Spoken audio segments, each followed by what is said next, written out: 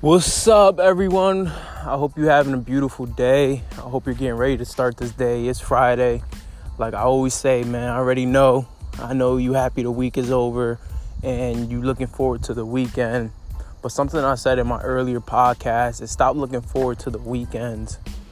If you look forward to every day, if you take on every day the same way, I'm telling you, you'll be so much happier. And you'll stop resenting the week, and every day will be a special day for you. So that's honestly my message for this video. Ain't nothing too crazy today, but it's Friday morning. I'm about to go to the gym, about to put in some work, even though I don't feel like going today. Man, I just want to stay in bed, relax, and do nothing.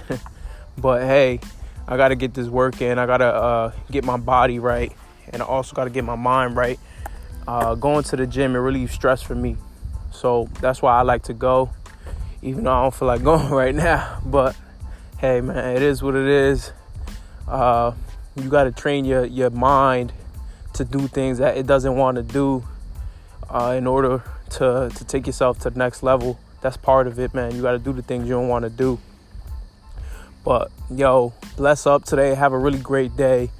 I'm gonna be off the podcast for the weekend, Saturday and Sunday, because I got some things I gotta do, people I gotta see.